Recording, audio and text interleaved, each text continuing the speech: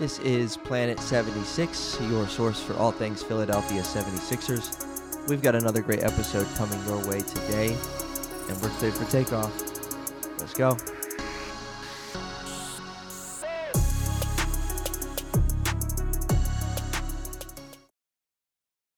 Welcome, everybody. Planet 76, episode 72. Yes? Yes, 71. Yes. 71. 71. Co-host. My name is Michael. Troy as well. You know the drill. Sixers. That's why we're here. As we speak. Started off 0-3. You know, we talked about it last week. But they kind of bounced back. So, I'm going to ask Troy, what are your thoughts right now? Just, obviously we'll get into it, but just general, quick little thoughts on the Sixers. What did you like from the past week or so? What was interesting? Just tell me. Yeah. So I feel much better. Yeah. I saw some, posts on Trust the Lover, on your story, kind of people saying similar things, feeling a lot better about the team after this, second week of the season. I guess my biggest takeaway, kind of feeding off of where we were last week on the podcast, at least, we talked a lot about the bench. We talked a lot about how it didn't seem like they were getting many opportunities, and that was kind of playing a role in the fact that they weren't able to win games that they could have been winning. And so it was really encouraging to see even some all-bench lineups. It was encouraging to see DeAnthony Melton playing very, very well. Shake Milton getting some action. Matisse got some action. I mean, everybody, especially last night against Chicago, everybody played. Daniel House played. Matisse played. Montrez played. So there's just a lot of guys getting action, and that's kind of my big takeaway. And of course, how can you not talk about Tyrese Maxey's game against Toronto? But I'm feeling a lot better right now. We'll say that. Yeah, I too am feeling very good. I was feeling okay about the team last week, like we talked about here on the podcast, but I'm feeling okay about the team now, and a lot of that comes with winning. Winning cures all, as I'm sure you're familiar with, and I'm sure if you're listening or watching or both to this, you're familiar with that as well. Like I said, Sixers 3-4 as we speak of this. They've won 3 of their last 4 games. And I don't know about you, but this episode I really want to focus on the Toronto games. The Chicago game, that was a good game. The Sixers ended up going up they had multiple double-digit leads. Almost actually lost the game, funny enough. But they ended up winning by 5, so that's good. And then the Indiana game on Monday, I'm going to be honest, I did not watch that game. They did win. And I think it was by double digits. Yeah, by 14. Yes. So they won by double digits. It's the Pacers. Embiid had a pretty good game. Harden had a pretty good game. So I'm not really too concerned with that. I really, in this episode, want to focus on those Raptors games. I don't know about you, but sounds good. Yeah, I did end up watching both of those games almost in their entirety. Obviously, Sixers lost on Wednesday by 10 to the Raptors. Embiid was playing. He ended up with 31. Maxey had 31. They lost by 10. The Raptors were just shooting a ridiculous percentage from 3. And I'm gonna get those percentages right now. But what are your initial thoughts on that Wednesday game? Did you end up catching that game at all? I actually did not catch the Wednesday game. Wednesdays are always tough for me, but I am looking at it too. So, yeah, Toronto made 16 threes in that one. They did. How many?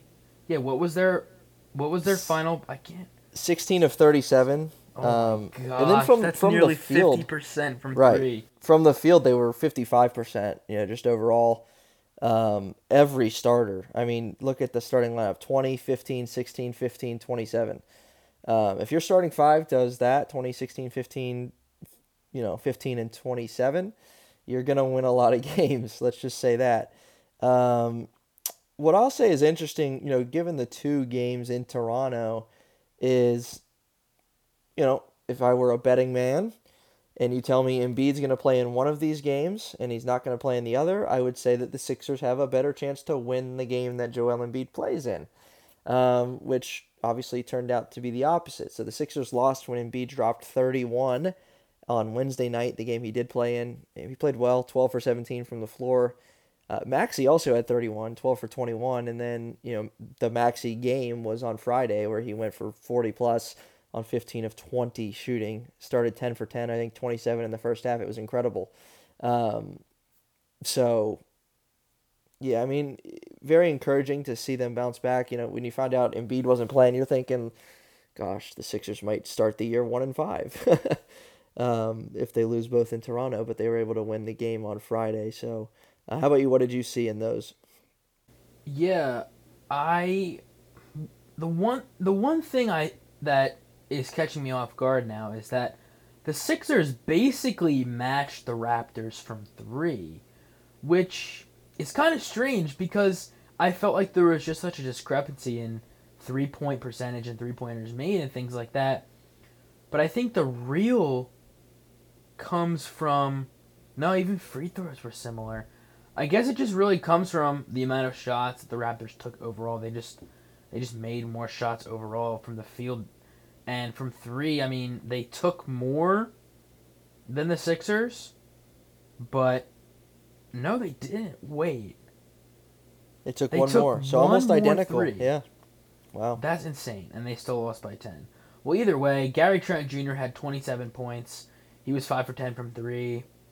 Um, Well, and based on the box score alone, it looks like, I mean, so the Sixers scored 26 in the third, so did the Raptors. They both scored 30 in the fourth. So the second half, they matched each other.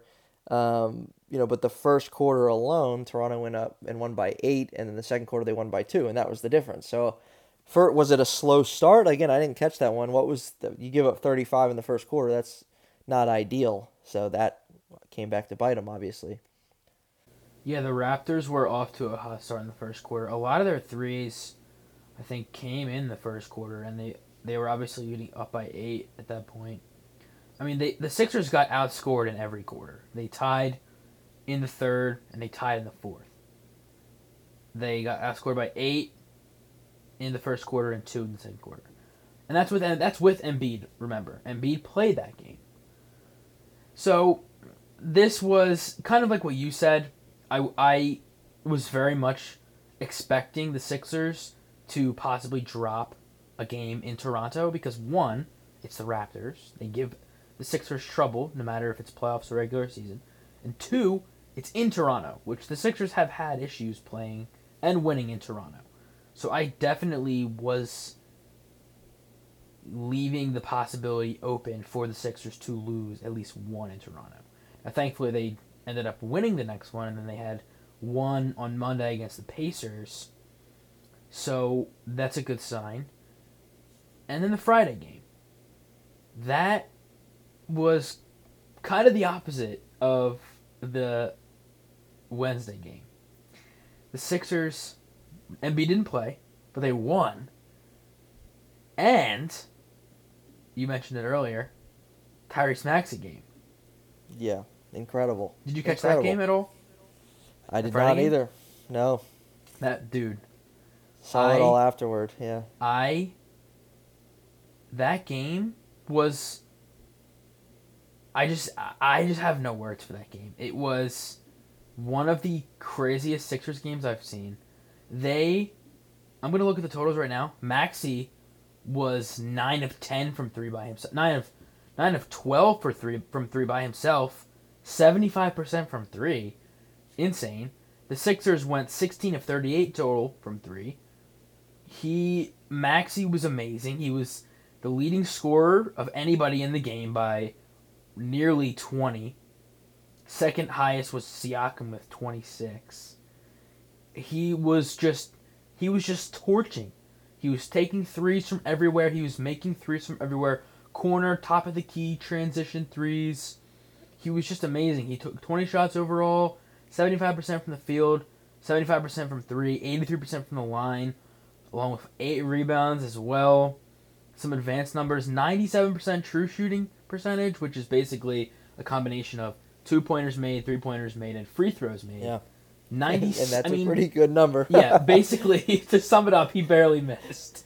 The highest number is 100, obviously. He barely missed. And after the game, they posted this was the highest percentage, true shooting wise, of a 21-year-old or younger when it was a 40-point game. So it was 40 points on the highest true shooting percentage of a player 21 years or younger, which is ridiculous. That he shot that he dropped 40 points, but the amount of shots that he took and made, again, 9 3-pointers on 12 attempts. That's some Steph Curry numbers, if we're being totally honest. Steph Curry averages about 11, 12 attempts per game. Tyrese Maxey, that's a Steph Curry game in terms of volume, in terms of efficiency, because that is the example of efficiency. When you talk about efficiency, that's what you want to see. You want to see 75% from 3 on 9 made threes. You want to see 15 field goals made, 20 attempts, 75%. That's efficiency. That's the model for an efficient scoring game. Tyrese Maxey has been a pretty efficient scorer since last season, but this kind of game, it just really solidifies and I think represents the kind of player that he is. Just a super, super efficient scorer. Obviously not going to give you 44 every night on that kind of efficiency and volume, but nevertheless, this is what he can do. This is what he can be. This is what he is now. And it's great to have a guy like that without Embiid. Again, Embiid didn't play. And with Harden not shooting very well. He went 0 for 3 from 3, 4 for 9 from the field. He didn't play great. So you needed a guy like that to help you out. So I just have nothing but high praise for Maxey. And in that game, D'Anthony Melton played extremely well. Tobias Harris was okay, nothing crazy. Yeah, the bench was okay. Montrezl Harrell played well, 9 points. That's about it. Yeah, he shot the ball been coming on a little bit actually from the field. Yeah, Montrezl Harrell's been coming on a little bit, which has been encouraging to see. He's been active. The thing that I notice now, again, I watched that game back. I didn't watch it live. 2 things stick out. One, Tyrese went 15 for 20. Or he had 44, but that's only with 6 free throw attempts, meaning he shot the ball a ton and he made it a ton, and they weren't easy shots. He took some tough twos. He took some tough runners. He took some tough floaters. He took some contested threes. He took deep threes. He was phenomenal, and I think you hit the nail on the head. Without Harden playing well, without Embiid playing, and the Sixers at that point were 1-4. Didn't want to start the season 1-5 in Toronto, and then have to go again a couple more games on the road before they come home. That was it's not like it was a must win or anything, but that was an important game for just a team boost, team morale, whatever you want to say. They needed that. And then the second thing that jumps out to me is it's a big, huge win. They won by 22, and every single guy, even the guys that only played 2 minutes, every single guy on that roster had a positive plus minus. Every single player you look at in that column. So that's 8, 9, 10, 11, 12. 13 guys played, and they all had a positive plus minus, which is just kind of cool because you don't see that often, if ever. And so, and then Tyrese Maxey leading the way with a plus 29 in 40 minutes, which is just incredible. So yeah, very encouraged by that one. Let me ask you this: is obviously watching it live, because to me, one of the things I saw someone post like last week when the Sixers were struggling and the rotations were a little weird, and someone mentioned the fact that it seems like Doc's always trying to keep Embiid and Maxey on the floor together. They'll kind of stay, like their minutes will be together.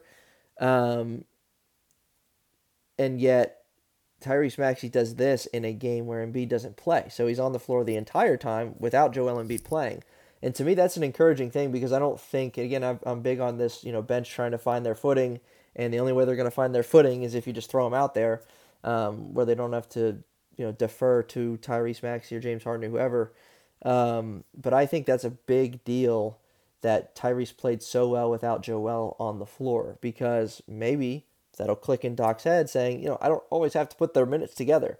Um, you know, he can run the show while James and Joel come off the floor and let Tyrese do his thing. And so, I mean, was some of that. So, one, that's my point. I like that. And then, two, my question out of that is um, one, do you think Doc is going to maybe notice that? And then, two, your thoughts on it. Like, Tyrese Maxey by himself without Joel Embiid is clearly good enough to run the show. And is a lot here, I'm finally getting to it. Is a lot of that due to the fact that Joel didn't play? Like why was Tyrese successful without him? Is that a problem? Like if they're always going to play together, is that a problem that he was better without him? Like Yeah, let's really unpack spacing this. or whatever. You Let's know what really I mean? unpack this because I think it's a pretty loaded question, and I think there's a lot of takeaways. So number one being, I don't think it's a problem at all. I think Tyrese has had great games with Embiid on the floor. Actually, he had a great game literally 2 nights prior when Embiid was playing. They both had 30 plus.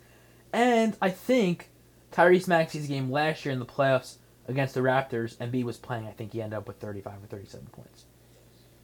So, while Maxey does have great games without Embiid, he also has really good games with Embiid. So, I can see some conclusions being drawn that Maxey plays better without Embiid, but I simply don't agree because there have been times where he plays just as well with Embiid on the floor. So I don't think that's a bad thing. Second, and then could you just repeat what else you said about? So like the whole thing, like there's been a lot of talk, at least that I've seen on Twitter or whatever, is like, oh, it seems like Doc's always trying to keep two stars on the floor at the same time, meaning it would be Embiid paired with Tyrese Maxey. Do you think Doc seeing this, you know, from his point of view, is going to say, well, maybe I don't always have to do that. Maybe Tyrese can run the show and look for his and only his with those other guys out. Yeah, I think I've seen it where it's Maxey plus bench occasionally, and I've also seen Maxey and Harris plus bench. So I think that probably counts in terms of Maxey plus another one of the three of Harden, Harris, and Embiid star wise. Right. But I think I've seen Maxey plus bench, but not as much as Maxey plus Harris or Maxey plus Harden or Maxey plus Embiid. And excuse me. And I think Doc Rivers, no, I think he understands that he can do that. I think he understands, hey, I can run Tyrese with the bench in spurts. Because Maxey can do that. He's a good shot creator. He can get guys involved, but he can also score for himself at a pretty high rate. And if he needs to, he can run Maxey and Harris. Or Maxey and Harden even.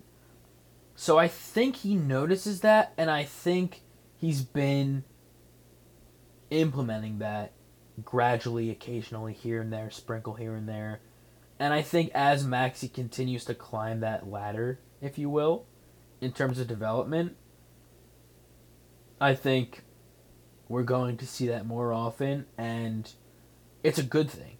So, to restate my answer for your first question is I think it's a good thing that one, Maxey is the kind of player that you can have that kind of flexibility with, but also a good thing because Doc is noticing that and understanding that.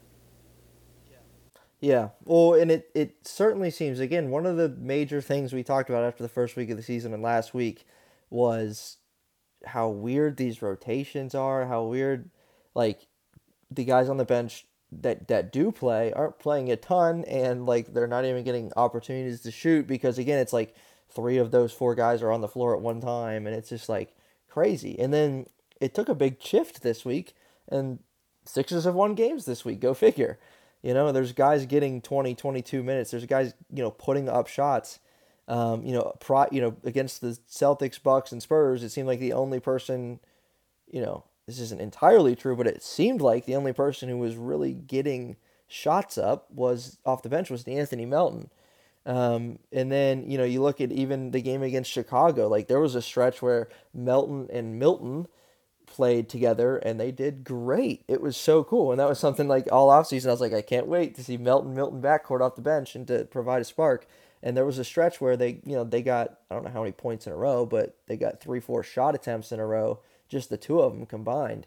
And so I'm very, very, very pleased with that. Besides the wins, I think that's my biggest takeaway in a positive manner is the bench play and what they've been able to do to look for their own rather than constantly deferring. Because even again it was the second of a back-to-back, but the game against Chicago there was all bench lineups often. Matisse played 21 minutes, Melton played 22 minutes. George Niang was phenomenal against Chicago, late third, early fourth quarter. He was big, so that's my big takeaway. I don't know that and Tyrese Maxey going 15 for 20, but I don't know about you, but that's mine. Yeah, I like that, and I think it really transitions to this Bulls game. We kind of alluded to it, but the bench in this Bulls game, probably the best bench performance of the season. George Niang, 15 points, 3 of 4 from 3. D'Anthony Melton, another great game, 2 for 4 from 3. Not crazy volume, but I'll take it. 4 for 8 from the field, 10 points, 4 assists. Just really solid. Montrez, 5 points, 5 boards as well.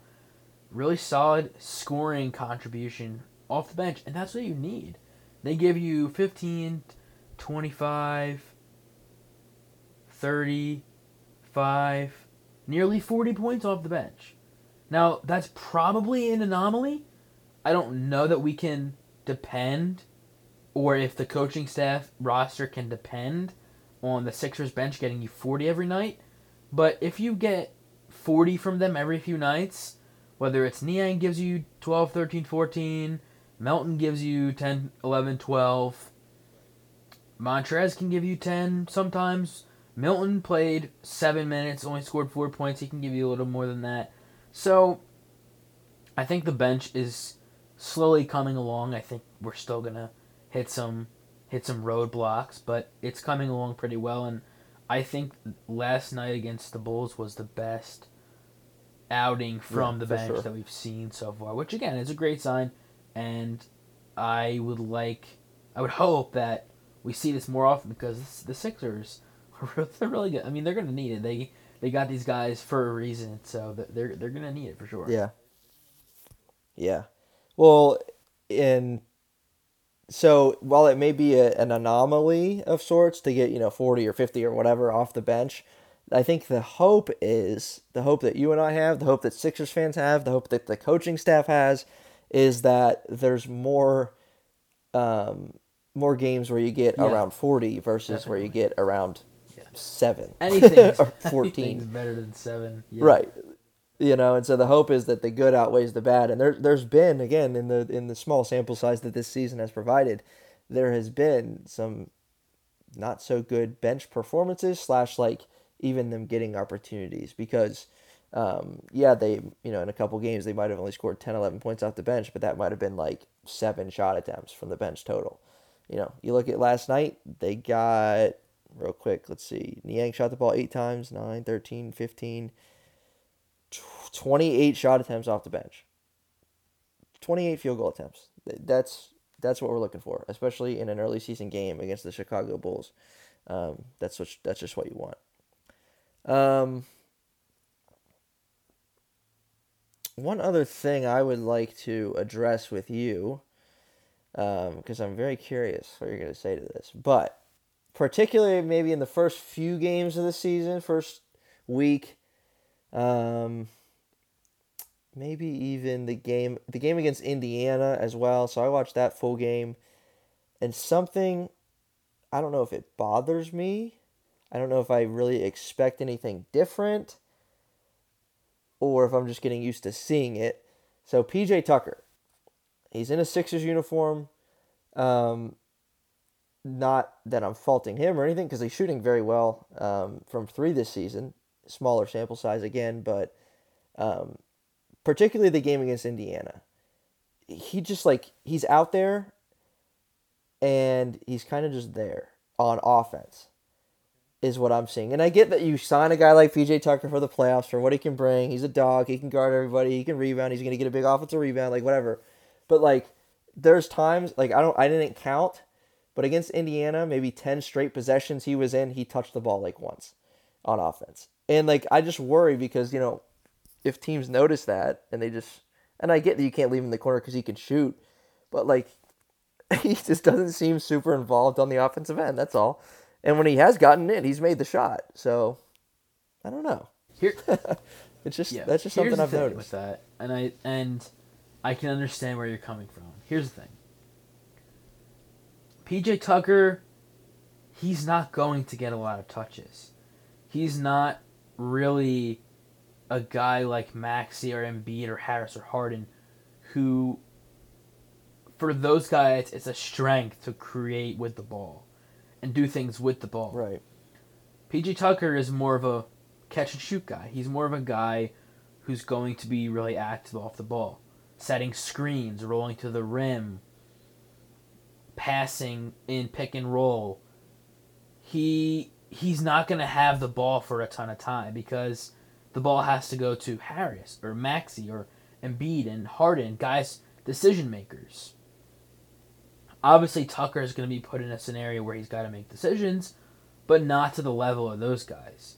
And I think when people don't see Tucker that involved in the offense, they're saying, hey, what is this guy even doing? Is he just out there running around? What's he doing? Yeah. So I can understand That's me. that 100%. It's just, from my perspective, I'm looking at it as, well, Tucker isn't really getting the ball to create like that. He's not really an on-ball player. He really operates off the ball. Like I said, setting screens on the ball, setting screens off the ball on other players to get them open. Guys like Maxey, guys like Harris even, guys like Embiid. Tucker is a guy who is going to give you that off-ball activity that you might not get from the starters. Embiid to an extent, Harris to an extent, but these guys are scoring guys. These guys are going to get the ball to create with, like I said. So I don't know that Tucker is he's not really that type of player. If that does that make sense? And it does. It does. It's so 42, 50. So against the pay, and I get that I'm not expecting PJ Tucker to shoot the ball 15 times a game by any means. But to just look at I was talking about the Indiana game. So the starters shot the ball 57 times against the Pacers. One of those belonged to PJ Tucker. One shot. And I'm not even particularly saying he needs to shoot more or this or that, but there were just possessions, and I could see that being a problem. If he's not even involved in the play at all. I'm not saying him to shoot it, but for him to pass it, for him to get it and pass it back, and it was just kind of odd. And I think he's maybe trying to find his way. And I get that he's a corner specialist, but just kind of interesting. And again, I get that, you know, I'm not asking for the offense to be run through PJ Tucker, but and I get what he brings to this team, and I've already seen some of that, which I've been excited about. But just something I noticed during that game against Indiana, especially. So, what are your thoughts on? And we can end with this guy. What are your thoughts on Daniel House so far this season? To me, he showed some spurts of good. He's shown some spurts of just being a guy that's trying to find his footing as well. So I don't know how you've viewed him so far. His place in the rotation, is it good? Is it bad? Obviously, Doc's still figuring things out. Again, I don't know how many guys played yesterday, but a lot of guys did against Chicago. Here's So the thing about House too. He's he's he's kind of similar to Tucker in the sense that he's not a super high usage on ball guy. He's a guy who's going to be catching and shooting.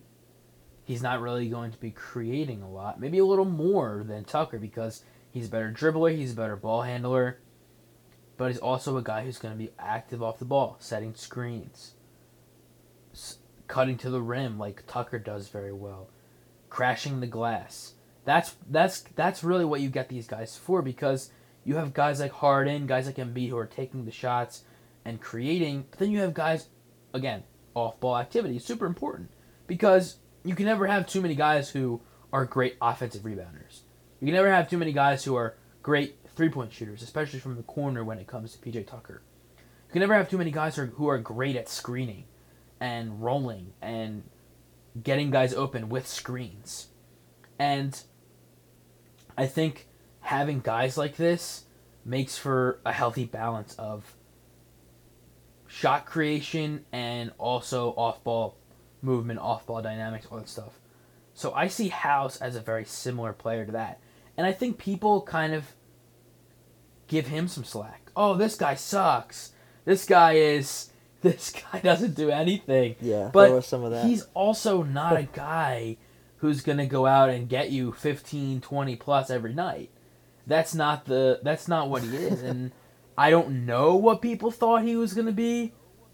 I'm not sure Yeah. of majority perception of what is Daniel House, but I can almost guarantee that it's probably not what people were expecting. So I'm hoping people kind of adjust their expectation, maybe after watching this or listening, who knows, or Maybe. or just kind of realize, hey, this isn't the player he is, and kind of more or less accept it because again, he's this, like we talked about here, he's the 7th, 8th, 9th man off the bench. He's not giving you 20 plus every game. He's not breaking guys' ankles and dunking on people. He's not doing that. He's a role player. He's going to come out, get you rebounds. He's going to defend really well. He's going to hit a couple threes. That's what he does. He's going to be active off the ball. A lot of similarities, and off-ball movers are important in today's game. They, like I said, the healthy balance. You need guys who can screen and roll and screen and pop and cut and things like that. You need guys who can do that. You need guys who can create space for your stars. And those guys are really important. Whether or not they get the ball a lot, which again is frustrating, I can understand that. But they're important nonetheless. They make for a complete roster, in my opinion. Mm-hmm. Yeah, and then to add a little bit more on House, so to give some context to it all, so House is averaging 15 minutes per game through the first 7. The most minutes he's played was the game against Milwaukee. He had 21 minutes that game, and then the least amount of minutes he's played was last night against Chicago, and that was, go figure, Matisse's most minutes in that one on the season, I believe. But Matisse had 21 minutes in that game, but he's only averaging about 2.5 field goal attempts per game. So in that 15 minutes, he's shooting the ball between 2 and 3 times. I think he's in spurts. I've really liked what he's been able to do, and then there's other spurts where, again, you can just tell he's kind of trying to figure it out. Again, I've said it probably 14 times already on this episode, but these lineups early season, to middle of the season where you just have games where you rely on your bench, they're going to have moments where they're going to play really well, and Daniel House is one of those guys. I mean, none of our guards have missed a game. None of our forwards have missed a game, right? I think the only guy that's been out was Joel. And so, when Harden misses a game, when Melton's not in, when Tobias misses a game, Daniel House is going to get minutes, and as a result, he's going to get shot attempts, and he's going to get looks, and he'll be able to play with some familiar guys like James Harden, and so he's just another guy who's trying to figure it out, and He will as the season goes along because, like we've said, regardless of who's getting minutes now, every single guy that we talk about on this podcast is important at some way, shape, or form this season, and they're going to have an opportunity. I would guess that you're a fan that Shake Milton has been getting a slightly bigger opportunity than he did the first week of the season. I am a huge fan of that, and I think I would like to think I don't 100% know that it's going to continue. I really think he can be a co-six man, if you will, alongside Milton. I'm hoping that develops. We'll see. We can come back in a few months and see what happens with that, but I think he can give you more scoring that you don't have right now. And obviously, we talk about 40 points off the bench is great, but that number could be even higher. Melton only played 7 minutes and had 4 points. So there's potential there, in my opinion. Yep, absolutely. All right, so that is a wrap for episode 71 of Planet 76. The Sixers do battle in the nation's capital on Halloween night against the Wizards, and then they get them at home on Wednesday night. So we'll be talking some Sixers-Wizards next time we come around, and then obviously a game with the New York Knicks after that. So be on the lookout for episode 72 of Planet 76 here in a few days. We'll see you next time. Peace.